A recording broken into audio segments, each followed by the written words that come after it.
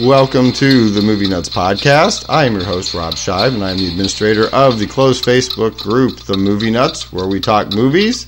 And tonight we are talking movies with one of the long-standing original movie nuts and a good long-time friend of mine. Welcome, Chris Shelton. Hello, Chris. Hi, Rob. Thanks for having me here. It's going to be a lot of fun. I hope so. Chris and I watched a lot of movies together back in the 80s in the glory days, and one of our most common favorite film topics is the legendary movie star, and I think movie star is the right word, above perhaps even actor, but nonetheless, the legendary Duke John Wayne. Chris is a huge fan, and so am I. We've picked out a few of the Duke's westerns, not that he was confined to those. He made some detective films that are great, and of course his war movies are a whole subgenre, but the westerns are really our favorites, aren't they, Chris? Yeah, I think they really are special. He's developed sort of a western character that he's not playing the same guy every time, but they seem to have certain kinds of traits. And I can watch him with any John Wayne film, but a John Wayne western is special in a way that a John Wayne other film, it might be pretty bad, but I'll still hang through it. Well, I mean, he created an archetype that, while a lot of people, and you're always quick to point this out, point to Stagecoach as sort of his original movie, it's really more of his star turn, because prior to that he'd made any number of westerns, just not the one that had sort of turned the corner to public consciousness. Yeah, it was his 60th film, believe it or not. He had one big film in 1930, The Big Trail, with Raoul Walsh as the director. It's a pretty good film, actually, about the only one that's good. And then he had a bunch of these one-hour black and white films that I can watch them. I'm not sure you have to be a really hardcore John Wayne fan, and they're all interchangeable, sort of. And his character then is sort of not famous yet, because he really plays a celebrity character in most of his films. He's a famous guy as a gunslinger, a famous guy in some way, and that's the period where he's just a regular guy, and it's also a time where he's an athlete. So he's a stuntman, so he's doing a lot of things where he's jumping off of things and landing on places and doing all his own stunt work. So you get to see him as an athlete, and again, his only period where he doesn't play a celebrity in his own movies. Well, and of course, he came to movies after an injury, I believe playing football for USC, ended his football career, right. But he was still a great physical specimen, and even though he was unable to play football still, as you point out, one of the reasons that the studios loved him in all those sort of B-grade westerns was he was such a big, strong, rugged guy who wasn't afraid to do his own stunts and jump from a horse or jump from a wagon. And he made a great stock player until on the scene he arrives as the Ringo Kid. Yeah, and that John Ford had the audacity at a time when westerns were the idea of making an art western seemed at the time seemed a little absurd, and yet obviously it became the classic. It gave him the star turn as an anti-hero, sort of. He's allegedly the villain, but he's obviously given the appealing character. And then instead of just this action kind of things that are watchable, John Ford puts together his sound, and he's already won an Academy Award, and put together sound and the visuals that you can actually follow, and then basically a little theatrical play where it's these people in a stagecoach with different personalities sort of chit-chatting back and forth. Yeah, the byplay of the characters really is an early indicator of what I think is probably one of the most interesting aspects of Wayne's career. And when I use the term movie star, I really mean it endearingly, because he was such a figure on the screen and off, right, that if you look throughout his career, Stagecoach is kind of a precursor, because although he's the star, if you will, it's pretty much an ensemble piece, don't you think? No, absolutely. And I don't even know if he's listed first. He may be, but you're right, it is an ensemble piece, and John Carradine given a great role. And the woman who was really popular at the time, I forget her name, but down. Yeah, Claire Trevor. She was there you go, Claire Trevor. She was really well established. And then the guy that was the drunk doctor won an Academy Award, I believe, for his performance. Right. And I think they were given a few. And historically, Coach. Yeah, go ahead. Go ahead. I think historically, what you see later in his career is there's a huge roster of A-list people who were fine being in these sort of ensemble pieces with the Duke to love doing it. I mean, the Rock Hudsons and Kirk Douglases and Rod Taylors and William Holdens of the world didn't mind towards the 50s and 60s being part of these little grouping casts with John Wayne, even though William Holden could certainly carry a movie on his own, and Kirk Douglas did many times, but you got to play in these little Western ensemble cast things with John Wayne. Yeah, I can think of John Wayne with all these actors and such, and you know, it's just, there's so many of these westerns, and they're very good. And one of the things about Sons of Katie Elder that we are talking about is that it's interesting to have a good John Wayne western where you don't see John Ford or Howard Hawks direct her, because those two certainly are the dominant forces of where you have John Wayne films that are good or certainly watchable, and then the really great John Wayne films that I think the 10 or so films that really stand out, and I probably watch them all over and over, but those are the ones that are really special. You don't have to feel bad about it. You go, no, this guy can act, and these are good films, and these are excellent directors. And John Ford, his main director, only won 4 Academy Awards, and Spielberg hasn't done it. None of them have done it, just John Ford. Right, and the Sons of Katie Elder, along with a couple of other ones, were Henry Hathaway, which was kind of the third of his director phases. Yeah, you know, Ford. There's so much you could say about John Ford and just the way that he used the scenery and the West through John Ford's eyes, I think, is the West as we as moviegoers have long perceived it. John Ford's created the visual backdrop of the West as we envision it. Hawks was interested in a little bit of a closer element with the way that the film looked, and I think, quite honestly, not to discredit, Henry Hathaway was just a guy that knew how to direct the Duke. No, I agree with that he was a really competent director if you give him the right, you know, give him the right script and stuff. While Howard Hawks, more of a guy, so he liked just a straightforward sort of movie, but he gets John Wayne as kinds of these themes and characters of guys should, you know, put up with anything. They're never going to back down no matter what the odds are. Well, John Ford really liked to tell a movie, and then it has the epic quality. As you said, you see the scenery in the John Ford movie, the music, it just looks like an epic movie. And John Ford would sort of grow with these westerns because the natives are kind of really the bad guys early in his films, and all of a sudden are more the victims as time moves on. Yet the John Wayne character doesn't necessarily grow. He gets older, but once he gets into the Ringo Kid in Stagecoach, he's sort of got that personality for life. And of course that ends with he shoots the 3 people that are going after him, and he has forever fame. And as I said, every John Wayne film after that, John Wayne's character is usually famous within the confines of the movie. Everyone knows, even in Sons of Katie Elder, they know who John Wayne is. He's this famous guy that nobody quite knows what he looks like, but they get a little bit scared when they find out it's him.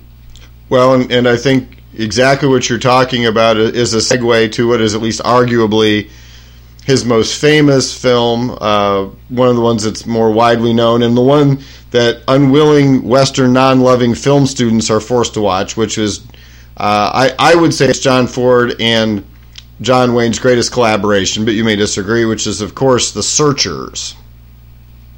I agree. John Wayne was his favorite film. If I could only say one film in between Stagecoach and The Searchers, he had a lot of westerns that I like personally. I love Angel and the Bad Man. I like Thomas. I like all those. But I think the real special one in between that was Red River in 1947 with Howard Hawks. Right. Montgomery Clift is his son. Even John Ford said about it after he watched it. He said about John Wayne's performance, he goes, "Hey, I didn't know that big son of a bitch could act."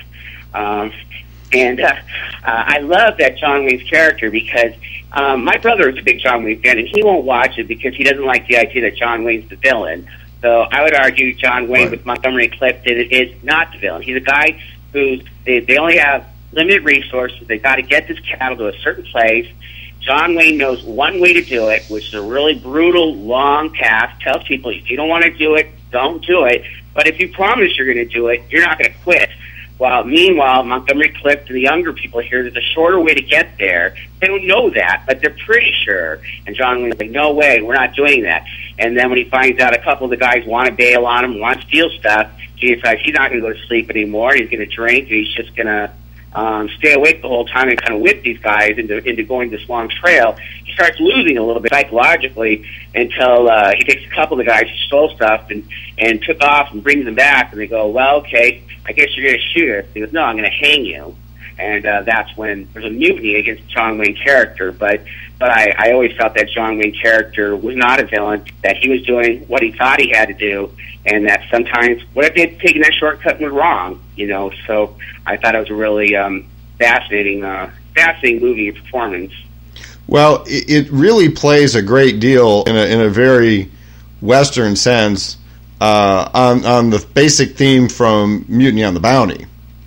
Right, exactly. The Montgomery Clift character obviously being the Fletcher Christian, because the concept of duty and intent and methodology, feelings of the men be damned, the point of the goal overcomes everything, is essentially what sets Bly and Fletcher Christian off. And similarly, right, those decisions and the conflicts from those decisions and the bounty have other ramifications. In Red River, there's the stampede that kills the one hand, which is a fairly graphic scene for the day. I mean, you don't see him gored specifically, but it's a harrowing scene as he is mowed down effectively by the herd. Again, similarly, the conflict of methods, I guess, would be the analogy to Mutiny on the Bounty. Right.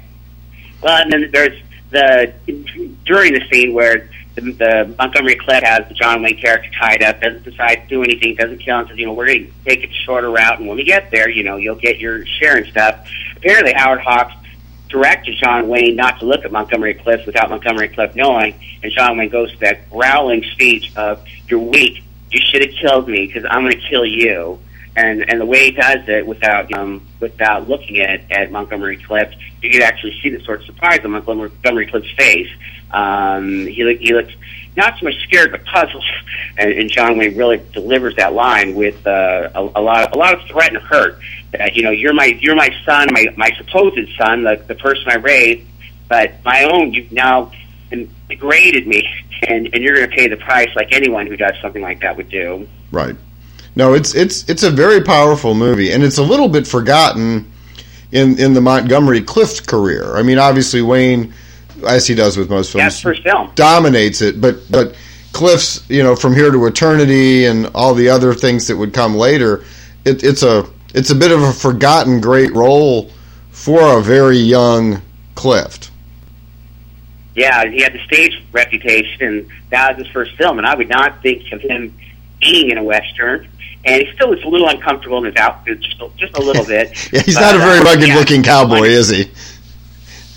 Yeah, it's still wonderful to see him in such a good movie so early in his career. Yeah, he's another actor that I think, unfortunately, has fallen by the wayside just for whatever reason. I mean, his career has involved so many great movies, but not so many that he hasn't gotten the immortality. But certainly everyone that worked with him, I know what you mean. He ran off a good string, placed his son all these good films for her attorney, as you said. But I guess it's just he was kind of going to be the new actor. And this tomorrow they're giving me I watched this old TV show. They're showing the whole James Dean all day, and something happened with Marlon Brando and James Dean, who sort of took over the 50s for reputation as being the real actors, the method acting, the new way of doing things. And suddenly Montgomery Clift, still a young guy, became the old way of doing things. Fresh Face in Red River. Yeah, I think 4 years later, Marlon Brando has sort of taken over the new acting style. Yeah, I mean, you think you hit it on the nose. There's something very odd and ironic that Brando, whose career is very interesting. I mean, having gone from, again, A Mutiny on the Bounty and Julius Caesar and Guys and Dolls and The Godfather and all that, is a legend for all those. And numerous great performances. And then on the other end of the same spectrum, you have James Dean, who's got 3 movies to his credit, and he's legendary. Yeah. And poor Montgomery Clift is in a number of great movies in between those two, and there you go. Yeah, I know what you mean. You don't watch a Montgomery Clift movie. You watch a good movie, and Montgomery Clift is in it. But you may watch a Marlon Brando movie. You may watch a James Dean movie. I mean, watch a John Wayne movie. Right. But not, you don't watch a Montgomery Clift movie. You just watch a good movie. Oh, and Montgomery Clift is in it. All right, that's it. Next podcast you and I do, we're going to watch Montgomery Clift movies and give him 20 minutes he deserves. Fair enough? Oh, that sounds great. All right. Well, any closing thoughts on Red River and Tom Dunson and his betraying son and the cattle drive? No, just as I said, I think sometimes John Wayne, a lot of people think he can't act, and I think he's got 8 or 9 very special performances. He's always confident, and I think that's one of his special performances, though his performance isn't necessarily the likable guy. No, and you're right. And I think even in the films later on, when he, for lack of a better term, lightened up, part of the Duke mystique is a very heavy sense of menace. And those early films are where that was established and allowed him to be a lighter version of that character, but that menace was still there because of these early films, Stagecoach, Red River, and again, obviously, jumping again to it, the character of Ethan Edwards in The Searchers, who's hardly a nice guy by any stretch. No, in fact, you're right. I love exactly what you're saying. That you're right. He could play a slightly lighter version of himself, but the menace is the reputation. His characters have a reputation, but then it's always John Wayne. And you're right. His earlier movies provided a different sort of person who could sometimes be menacing without quite that. Just that big. He's a big guy, strapping guy, and that alone. And later on, he's a much older version of that. But you're right. You still look back in the past. And that's maybe where the menace thing comes from. That he's capable of killing. He's capable of doing the things that people think he might do if things go wrong. He always presented the threat that he could transform from Rooster Cogburn right back to Ethan Edwards anytime it was called for. Right, absolutely. And that one of the also things I like about the overall John Wayne character is he's not that goody two shoes necessarily. From Liberty Valance to Rio Lobo, he's willing to cheat if he has to win, and really is willing to do it. He's willing, if I got to kill somebody, I'm not necessarily going to let them fire on me first and miss, and then I shoot them second, which that's not the way it happens in real life. In real life, a lot of times, taking advantage of somebody. And John Wayne character, if he had to, just shoot you down cold blood and say, you know what, I'm not going to worry about it because I had to do what I had to do. Well, and when we get to that film, there's no more interesting dichotomy of the question of honor than the movie you just mentioned, which is The Man Who Shot Liberty Valance. Yeah, and the Searchers, the menace is really there. Maybe that was his favorite film, but you're right. Throughout that film, he's menacing. He's menacing to the people that are on his side. When those people first, go out to try to help, with his family and kin, and then they end up getting ambushed and such. John would let them know he'd kill all of them if they ever did something stupid like that again. And then they have limited supplies, and they ask for something of his. He goes, nope. He gives them like a couple things of water, sort of slaps it at him, and tells them, you're on your own headed back. And quite frankly, you ever mess with my family again with your stupidity, I'll kill all of you too. They're the menaces. His menace is aimed at everybody. His menace is aimed, he's going to kill Natalie Wood. He's really to kill. He hates the guy that he's traveling with the whole time. He basically spends the entire movie being as unpleasant as humanly possible to Jeffrey Hunter, who's only traveling across the countryside with him. Yeah, and he's vicious to Jeffrey Hunter the whole time they're together. It's like, how in the world can you even handle being around this John Wayne character who's always in a bad mood, always willing to hunt down anything, so single-focused, and at the same time, they're calling you nothing but every race is naming the book for being an eighth Indian or whatever it is. Right.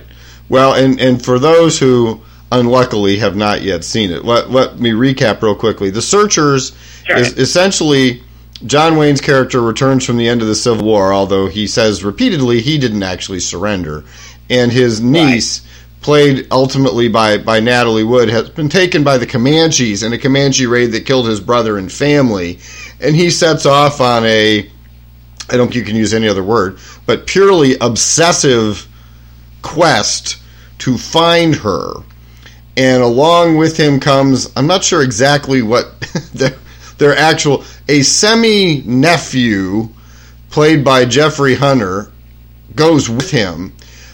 More than anything, I think, because he's worried that John Wayne's intention is to find Natalie Wood, who has been taken as a squaw by the Comanche, and potentially exterminate her. So he travels with John Wayne as much helping him track the Comanche tribe as to hopefully intercede at whatever point they actually do find little Debbie, as she has said. It's a John Ford Western, so if you want to see what John Ford can do with the Southwest and the mountains and color, this is the movie for you. And it's really an interesting film because John Wayne, I don't even know if he's an anti-hero. I think he's really almost a villain. He's going after a villain, the native chief who ordered the family exterminated and kidnapped both the Natalie Wood character and her sister. But you have John Wayne's not that different than the guy he's hunting. They're both racist. They both can speak multiple languages. They both are very hard-headed, and the John Wayne character is so hard-headed that it's just his way or the highway when it comes to everything. So it comes to the point where the Natalie Wood sister character, Lucy, is raped and murdered, and John Wayne is furious about it. He's almost accepting that this happened, while ultimately, toward the end, the Natalie Wood character turns out she's alive and that she's had sex with natives and is willing to go back and live with them. And then at that point, she's no longer the white woman that's his niece, who he could respect. She's now a tramp. And so he has no hesitation to pull out his gun and just execute her on the spot. But the Jeffrey Hunter character, that's his, adopted sister. Yeah. And the Jeffrey Hunter character, no, I'm not going to let you do it. And it's a scary scene, but it's just the John Wayne character. It's just he has in his mind what he's going to do, and just doesn't really care what anybody thinks. And I think maybe one of the saddest endings ever, because this quest is supposed to be a family quest. He's doing this for the family honor, and when all's said and done, the family all gets together and sort of couples and sort of seems to have a happy ending, and then John Wayne realizes he's not welcome. These people don't want him to be part of the family, and that while he's been protecting the family honor, he's ultimately protecting something that he's not a part of. Neither is he's not welcome, but he simply notices that, realizes that, turns around, and sort of walks back alone. It's like, well, now what are you going to do with your life? No, I think you hit on the essence of it. And of course, the film ends with the iconic shot of his silhouette in the doorway.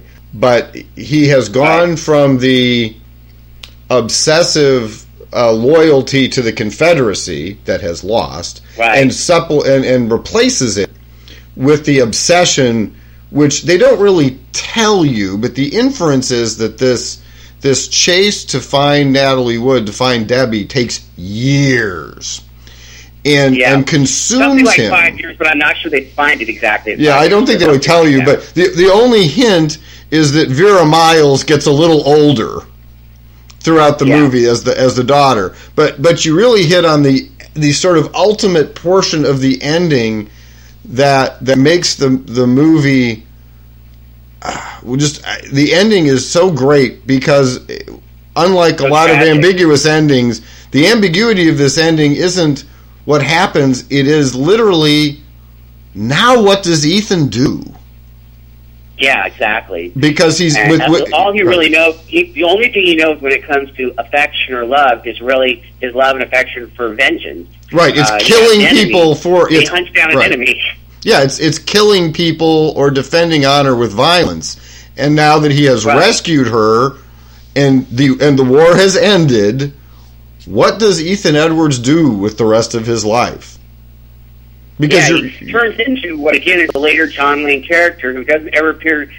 Sometimes he's a rancher or a former rancher or something, but he's a guy that really travels town to town, sort of like a tumbleweed. He kind of just bounces into a place, creates hell while he's there, and then bounces into a new place. Right. And the isolation of the ending tells you exactly what you're saying, is that he's not really a part of this reunion. Now, have you ever heard the Steven Spielberg reference to The Searchers?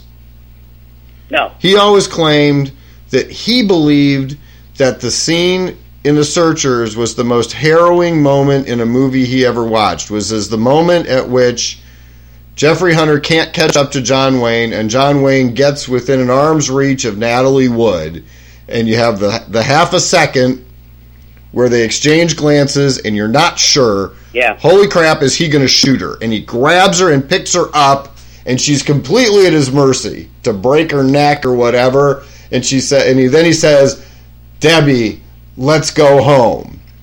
And Spielberg, yeah, that is. Yeah, you're right. That is a dramatic scene where he could have killed her and didn't, and it's most special the first time you watch it, because after you watch it the first time, you know what's going to happen, which you can still enjoy it. But you're right, that first time as it happens, you do think at that moment the Jeffrey Hunter character didn't save her, and that he's so hellbound that you think he might kill her, which he just brutal to kill this young girl. But it's certainly not out of the question. I mean, it's certainly not out of the question that he might. You don't doubt for. I mean, it would have been awful, but had he shot her, it would not have been a surprise, right? It would not have been a surprise, and it would not have been popular with fans. Unfortunately, want things to turn out a certain way. That's fair. Right, it would have been shocking. It wouldn't have been a surprise, but it ultimately, his fate worked out the sad way it needed to work out. And right. I've seen Natalie Wood in other things. Unfortunately, she's an actress that tends to be in a lot of good movies, though she's not always special, and she's not always special in this one, but she is good, and I'm glad she's in it, because I like Natalie Wood. Well, yeah, I always thought Natalie Wood, too. Well, it really, the film really defines in a very almost Shakespearean manner, Ethan ends up as a purely tragic character. Yes, absolutely. And the other special thing about this film is that they have a lot of these John Wayne guys, character actors that you see in quite a few films. Right. And this time they all are special. They're all Ward Vaughn's given a little bit more to do, and the other ones all given just enough that they have sort of definable personalities, or at least go, it's good to see them. Have you ever heard the Buddy Holly connection to this movie? This is funny too. I do know it. I give that question to people. What's the number one song that came from that film? Right, because when challenged, John Wayne, Ethan Edwards says, "That'll be the day," and Buddy Holly loved that and turned it into his pop song, which "That'll be the day." And it is kind of interesting, because until Buddy Holly had done that, I didn't realize in a sense that it is handled like a pop movie where chorus is returning over and over again. But you're right, the "That'll Be the Day" is several times in the movie, always to comical or threatening, or it has different tones to it. But right. Yeah, it's repeated several times. Yeah, less successfully. They did in other John Wayne films too, and you think, they're just copying The Searchers, but it's probably most effective in The Searchers. Right. Well, there's a certain irony to it because of the seemingly endless nature of their quest to save her. That'll be the day. Well, hell, when will be the day? They've been chasing after her for years. What day are we talking about? Yeah. Yeah, they said that it's given a different sort of context each time he says it. Just a lot of good supporting characters. I always find it interesting, because I didn't know for quite a while that Festus from Gunsmoke is the boyfriend who longs to be with the Vera Myers character all those years, and I'm just so used to that actor using that accent on Gunsmoke that he's unrecognizable to me in that role. And Jeffrey Hunter's the guy who, like Montgomery Clift, got tortured like Montgomery Clift, but died young, and had a big kind of a rising star. Ultimately, he's remembered really for The Searchers and the Star Trek pilot, even though he played Jesus and had other big roles. Yeah, King of Kings, sure. Searchers remains a big one. Well, his wife, legendarily, told him not to sign on to be the ultimate captain of Star Trek. She hated the pilot and said, "Don't do it."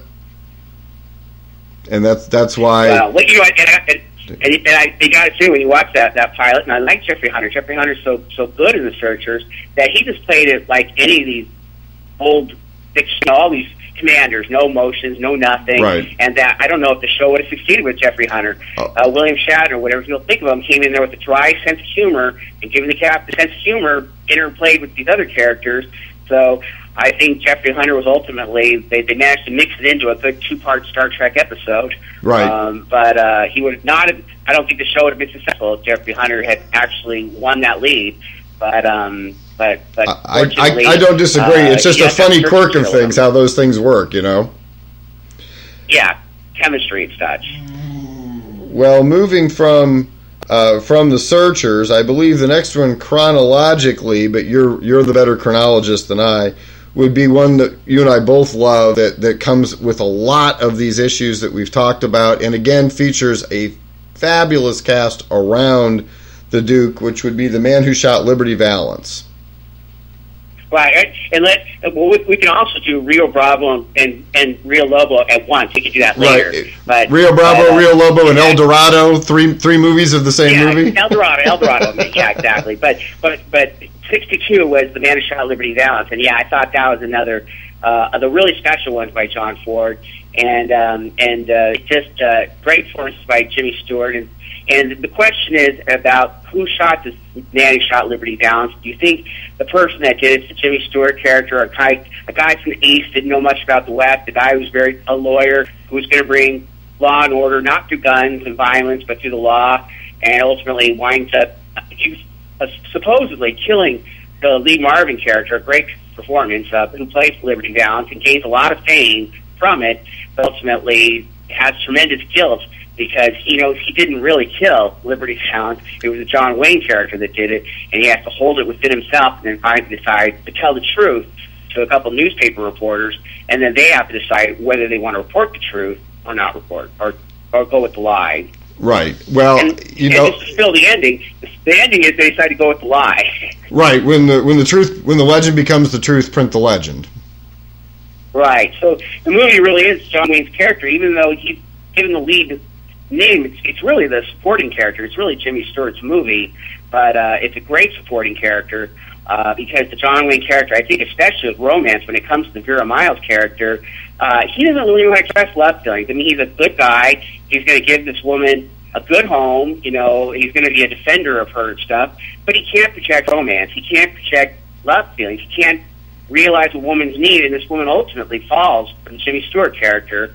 And the John Wayne character has to sort of learn this, and can have a chance with the Liberty Valance character decides he's just going to kill the Jimmy Stewart character by having letting him draw a gun, and Liberty Valance could easily kill the Jimmy Stewart character, and that would solve really a lot of John Wayne's problem. But then John Wayne decided to be hard-headed, says this is my opportunity, and just fires and kills Liberty Valance in cold blood because he can get away with it, and then lets Jimmy Stewart character take the credit for it. Yeah, I mean, it's his life is ruined by it. John Wayne's character's life, again, is completely ruined by a really hard-headed decision to commit murder. And he could have been the guy that was famous and could have had the girl, could have had really everything, but something in his, whatever made him tick as far as morality, decided it was better for everyone if the Jimmy Stewart character he at least got credit for the kill. Right. But then when he learns that he loses his girl too, he just completely loses it in a way that you don't expect. Ultimately becomes a raging alcoholic, destroys the home that he was going to build for her. His life is ruined, and then toward the end, he's really just a drunk who no longer carries a gun, who nobody thinks is anything. He's just an average guy on the street, and then he dies, and they throw him in a box and take the boots off him, because why would a dead man need boots? Right. Well, I mean, it's really very, very far from a prototypical Western. With Jimmy Stewart's Eastern lawyer, Ransom Stoddard, comes west to the Utah Territory to hang a shingle, and he sees the lawlessness of the West, which is curiously represented on both ends, really. The outlaw, played by Lee Marvin, Liberty Valance, represents the worst of it, and frankly, though, I have to respect anyone whose gang is comprised of Strother Martin and Lee Van Cleef. I mean, if you're going to have henchmen, that's a solid couple of henchmen. I mean, I assume Clint Eastwood was on vacation at that point. But at any rate, oddly, the fact that there's only one person in the area that Liberty Valance fears is what keeps the peace.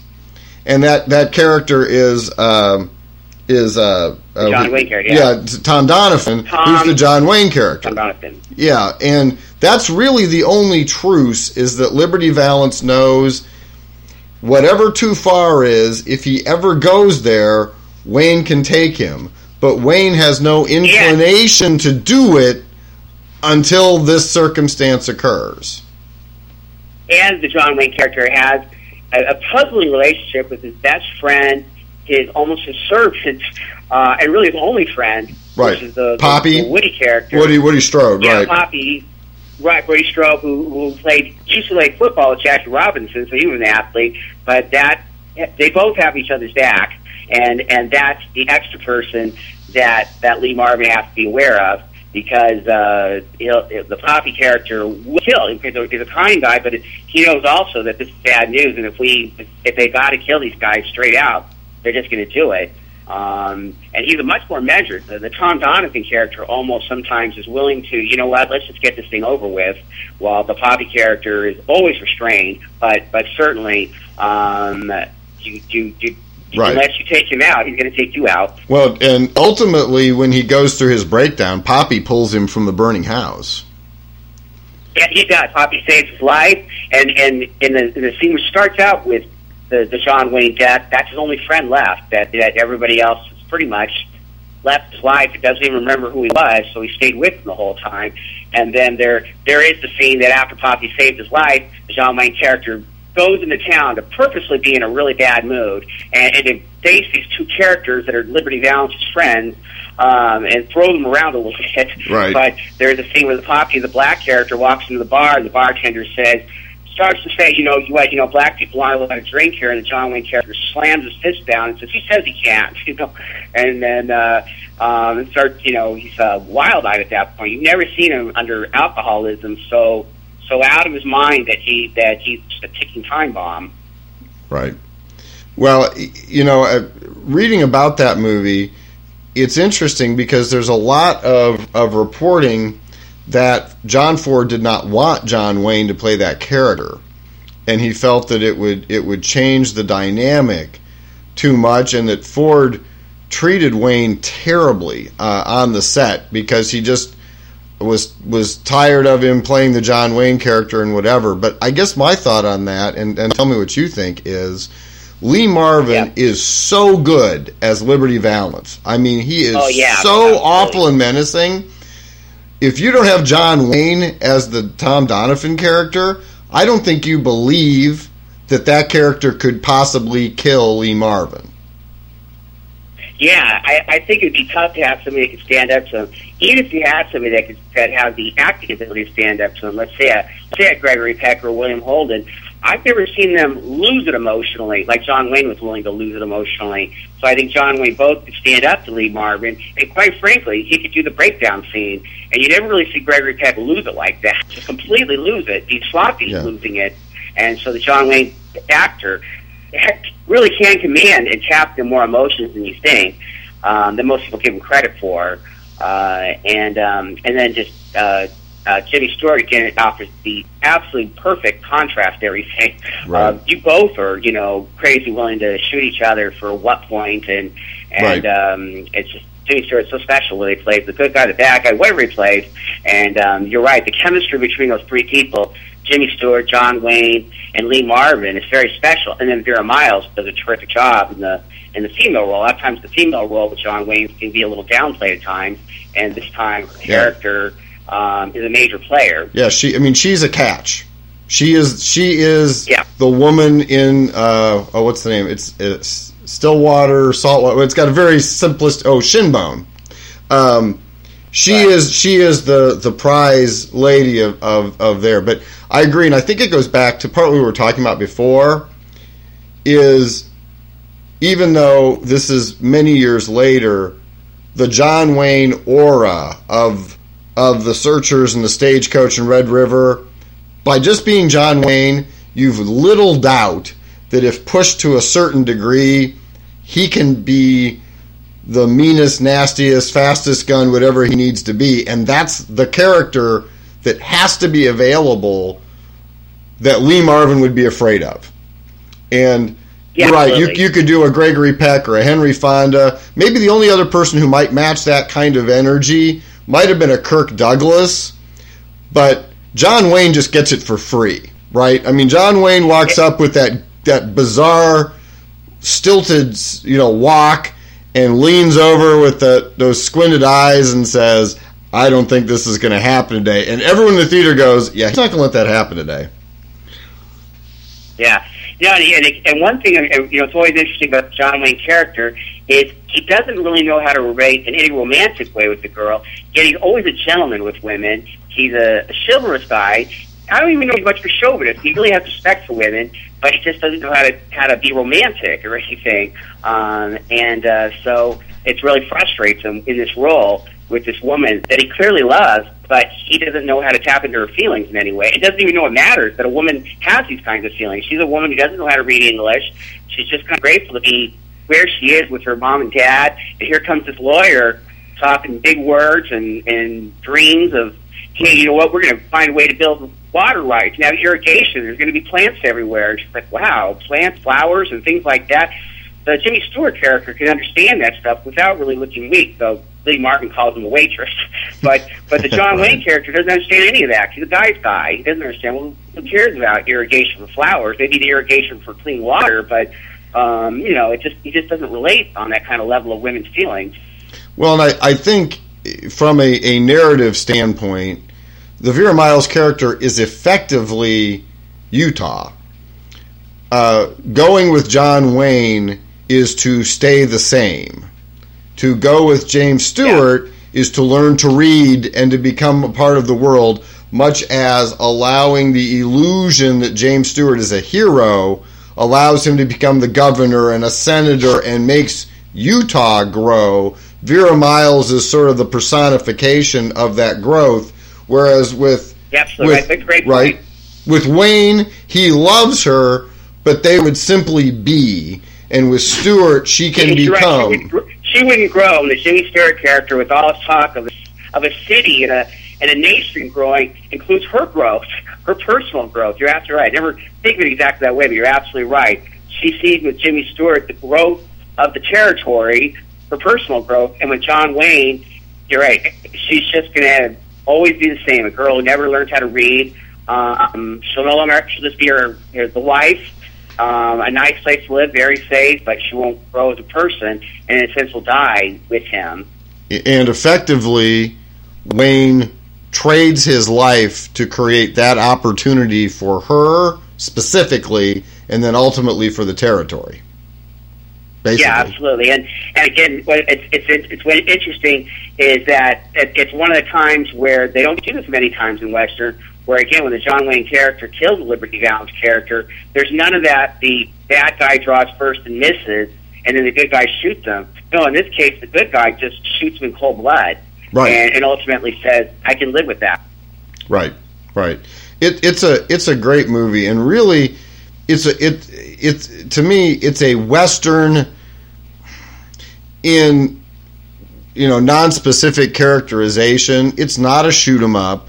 It's not jumping on your horses and we'll head them off at the pass. It's a very human movie where people just happen to be wearing hats and guns, compared to what you might think of when you look at the cover of the DVD or the Blu-ray or whatever, and you see John Wayne in the 10-gallon hat and the bolo tie and all that. It's much more of a human movie than it is a classic Western. But boy, a great movie, and again, of course, a John Ford, John Wayne collaboration.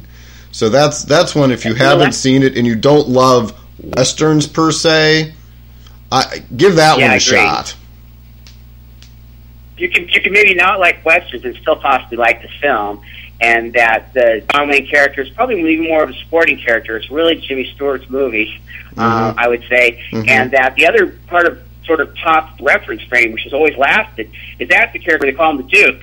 So all the impressions of John Wayne are a lot of times coming from that movie. Right, so, that's where he uses the word pilgrim for the first time. Yeah, pilgrim, pilgrim, and that kind of talk. So when you do all the impressions of John Wayne, a lot of times they're ultimately parodying that performance and that character. That's the Rich Little version of John Wayne. is calling everybody Pilgrim, which is what he calls Jimmy Stewart, because he is a pilgrim. He has come from he has traveled he's made a pilgrimage from the east to the west out to there. But yeah, the phrase pilgrim. Right. It's Rich Little that parodied it, and with the Pilgrim talk, and then everybody parodied Rich Little's performance. We're really dating ourselves. About half the people listening don't have any idea who in the hell Rich Little is, but that's all right.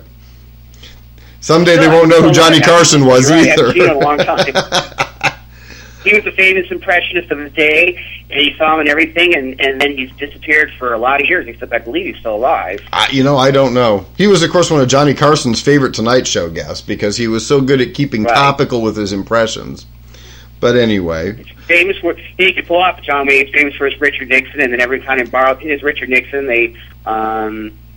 yeah, that was one of his, was the Pilgrim character from Liberty Valance, and then that's really become sort of the iconic John Wayne. If you're going to parody John Wayne, that's still where you go back to. It's really that Liberty Valance character. With the staccato delivery and all that sort of stuff. Right. The swagger sort of, too. Right.